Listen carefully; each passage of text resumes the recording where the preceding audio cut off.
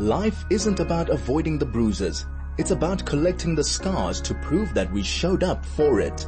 Join Nikki Seberini for the next hour as she explores heroism through illness. There is a warrior inside each of us. This is Lifelinks with the DL Link. Lifelinks is a funding initiative of the DL Link.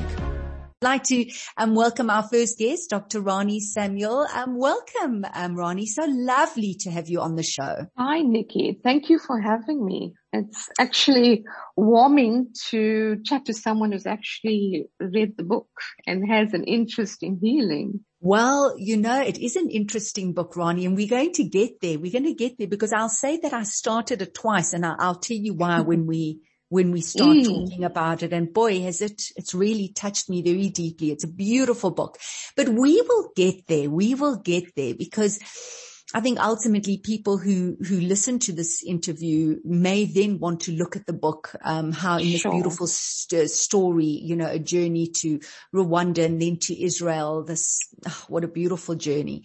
Perhaps people want to look at that journey, but Rani, we're looking at trauma. We're looking at, you know, globally, we're looking at a people, a humanity that is pretty traumatized by what's been happening. Certainly in South Africa, boy, has there been trauma over what has unfolded over the last 10 days. And I started off talking about resilience and having this, you know, can we bend and be flexible and bounce back? Does resilience help with trauma, or does trauma stand in the way of your ability to be resilient? Perhaps we can unpack that. Like, really, what is trauma? Sure. I think for myself, living in KZN, we experienced an unfolding terror almost in the past week. And you know, and that has never been our collective experience, you know, be it here or be it where you live. And I think we always have to come back to the root word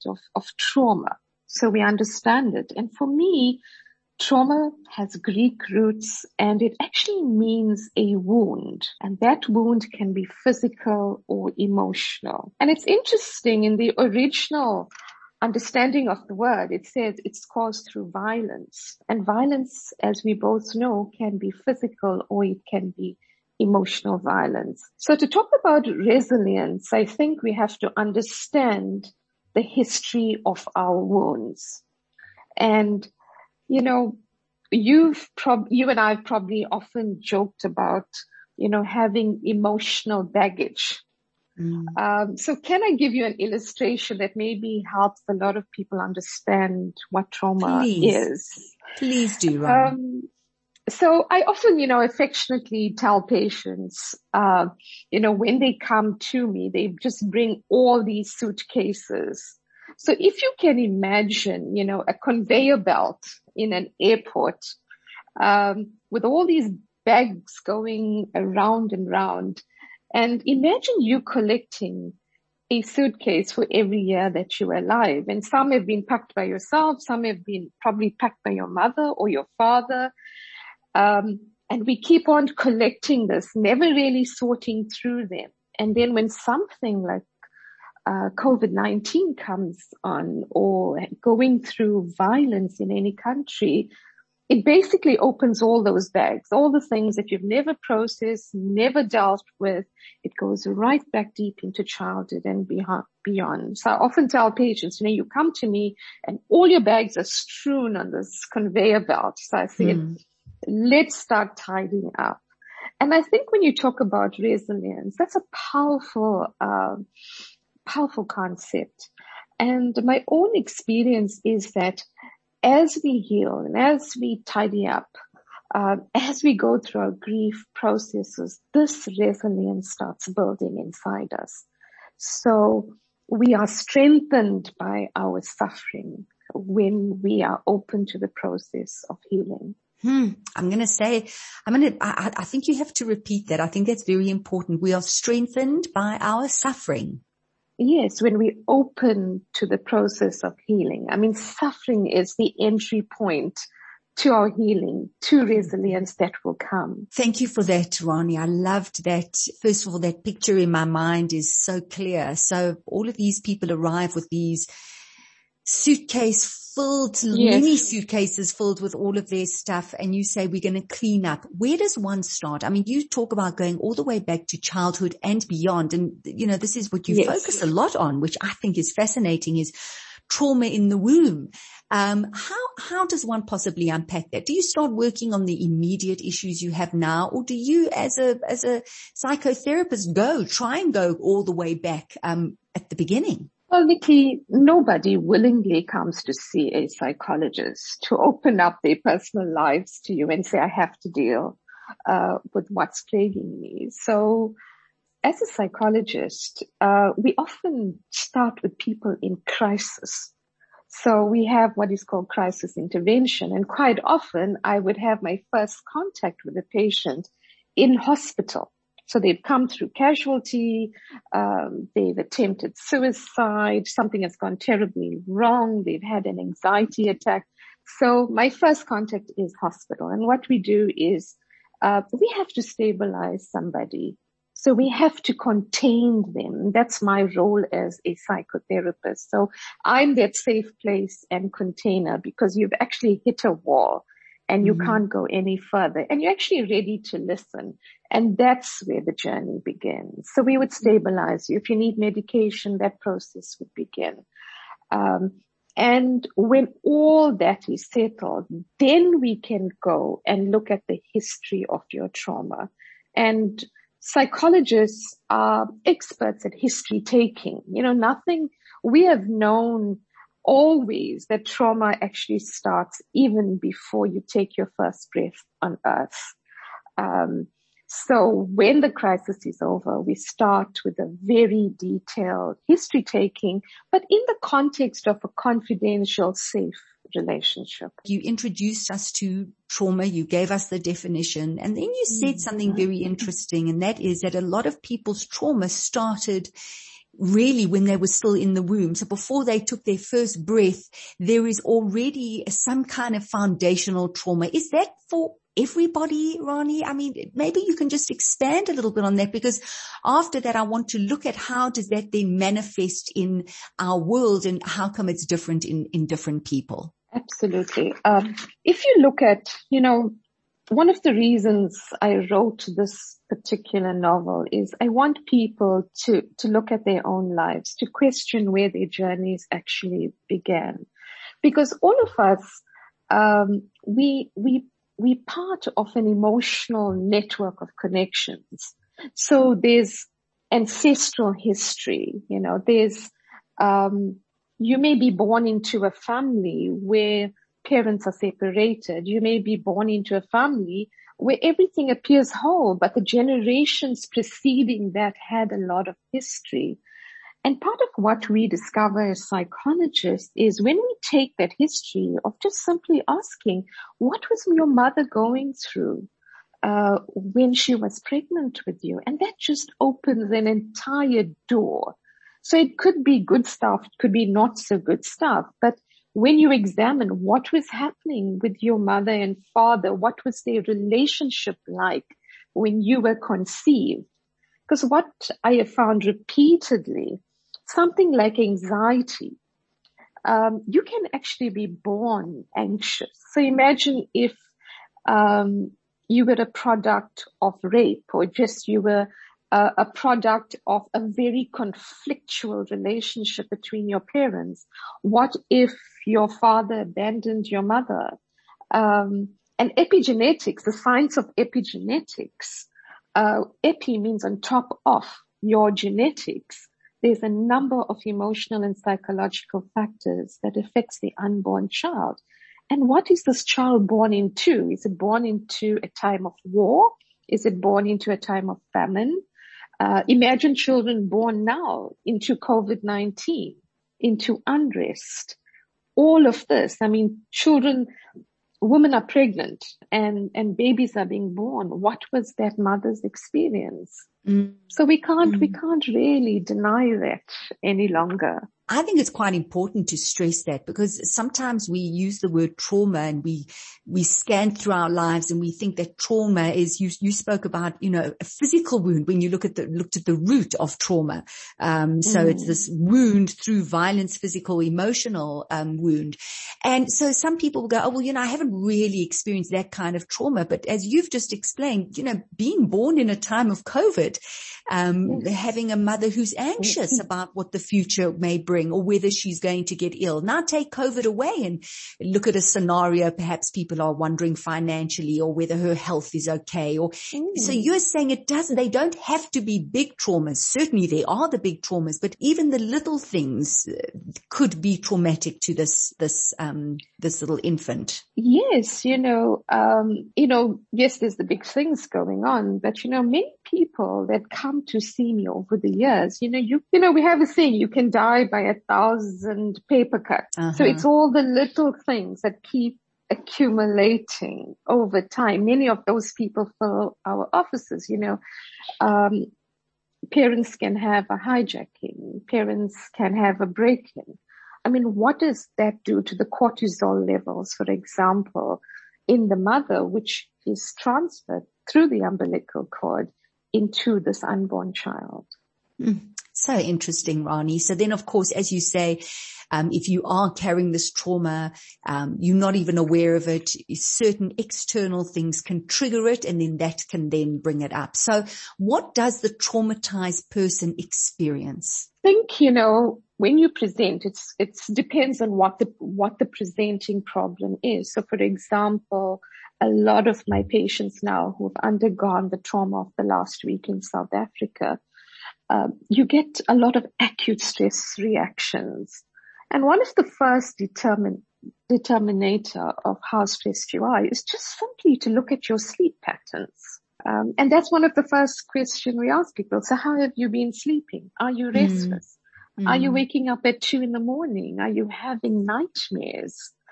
And if you could just take that one factor, it's a thermometer, it's a gauge to tell you actually how you are doing emotionally. So that's one of the first things. And if you just look at simple things as your energy and your focus, and your mind can actually just be in a fog. You may normally be very astute and get things going, but it's almost like there's cotton wool in your mind. You can't remember things. It's taking you longer. Yeah. So we have that sort of, there's a veil over you, if I could put it that way. And I think if people listening, maybe someone says, oh, it's this, and another person saying it's that. And I think it's such a important conversation, Rani, that we have, which is why we're going to move on, because I'm hoping that we'll have you on again and we can go into more detail, but I don't want to overlook this incredible debut novel, In Search of Daniel. And I say I started it twice because it really is, it really is a spiritual journey. You've written it as if from an observer, like there's this observer pointing things out, almost willing the reader to be the observer as well, to zoom out of working within the restrictions or the trauma. And this is just my opinion of it, Rani. And so you're encouraging the reader to both be in the experience and experience from a higher place. So, you read the book on one level and then you read it on another level. And your use of the senses, the smells, the sounds, the touch, the taste. I'm sure that's your way of saying that when we're in this realm, that's what roots us into this realm.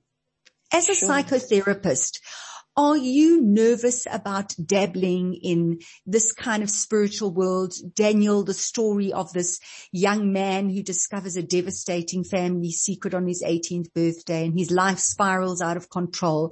And he lives in Cape Town, and then he goes on this incredible journey to Rwanda and then to Israel. And as I said, it's very spiritual. It's an incredible journey. So again, for you to pen that, were you hesitant?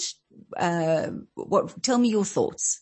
I'm actually very comfortable in the spiritual world, and that is because I've had my own journey. So I've had to go. You never get to be a psychologist dealing with suffering unless you have your own journey of pain and suffering and healing. Yeah. So when you go through that, and psychology can give you a lot, and it's the healing of the soul, it's the healing of your mind, but the spiritual dimension opens doors to many other levels of healing. And for me, everyone who knows me in my fraternity knows that this is where I stand and this is where I function. So it was a very comfortable writing experience. Mm-hmm. And what I wanted this book to do, this book is an invitation. So it's an invitation to come on a journey of healing. Something I think many people so deeply require right now. So to answer your question, a psychotherapist is just one of the hats I wear. Uh-huh. So to walk the spiritual path, even psychotherapists get to do that. You know, I only asked that question because of, you know, where you go in this book in such a beautiful way. It's such a lovely and beautiful journey. And I wonder, people who come and see you then, Rani, do you gauge if these are, you know, they need more just the psychotherapy, or if they need to then go a little bit more spiritual? Is it something that you offer, and do people even know that that's the kind of the direction they're going in? You know, when people come to me, it's a lot of deep suffering, you know, it's the raw core of what it means to be human. It's people that reach the end of the road, and it's people like you and I, you know, that I deal with.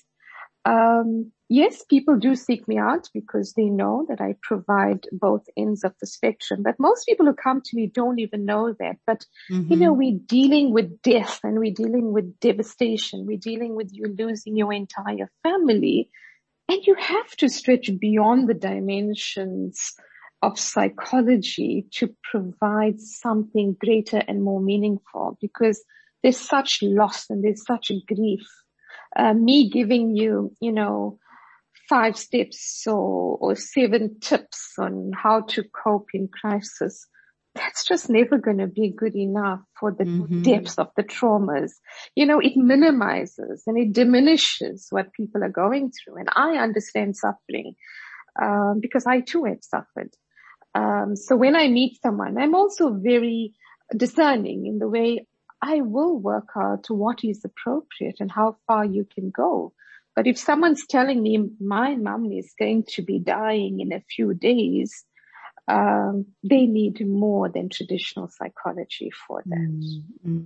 A connection with something far greater.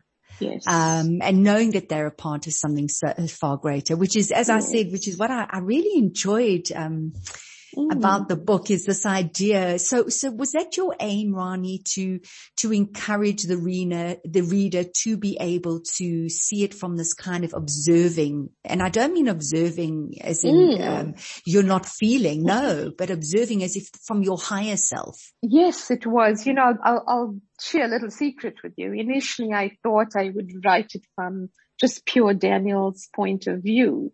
I have a son who's about that age, and so I know a young man and how he grows. And you know, I thought this was actually difficult to tell because, you know, young children don't talk very much.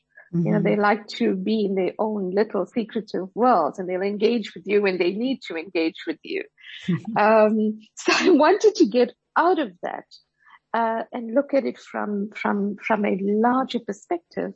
But the bottom line is, you know, I wanted people to understand they are actually more than their biology, that there's the whole world, there's the whole spiritual and spirit life that you carry that is so extravagant and so luxurious that even when your biological roots don't make sense, you are so much more than that. And hence that narrative became part of the storyteller. And Rani, have you been to Rwanda and to Israel that you wrote so beautifully about these two fabulous places? Yes, those were the last two countries I got to visit before our borders were closed. I went there towards the end of 2019. I was very fortunate to present at a trauma and recovery conference in Rwanda because I was presenting the psycho-spiritual interventions. Mm-hmm. So I got to really explore, and everything that you read about in the novel, it's like I stood and saw all of that. I met the people that enhanced the story. And Israel, I was as a tourist, and what I really wanted to convey was just the beauty and the mystery and the history, of this majestic land. And I think there's a desire for many people to visit this, outstanding country. So it was my opportunity to really bring the sight, sound, flavors and melt it into the storyline. And we started off talking about trauma, and that's really what you're dealing with in this book, in this beautifully told stories, coming to terms with those traumas, forgiveness, moving on, in such a profound way. So Rani, I'm going to unfortunately end this interview. It's so lovely chatting to you. And there's so many more questions I want to ask you about the book, but for people who want to read the book, where can they find it? It is online on Kindle. So Amazon is carrying it. So it's available for a Kindle download, and the paperback is also available on Kindle. But I think right now, that's for out of South Africa. It's hard to get books to come into South Africa, except the Kindle, one download. Alternatively, we courier the books to you door to door, and you just need to send an email to books@ranisamuel.co.za. So Rani, thank you so much. Yeah. Books@ranisamuel.co.za. Lovely having you on the show. Thank you. I really enjoyed Thank you, this Nikki. beautiful, beautiful novel, and do take care. Thank you, Nikki.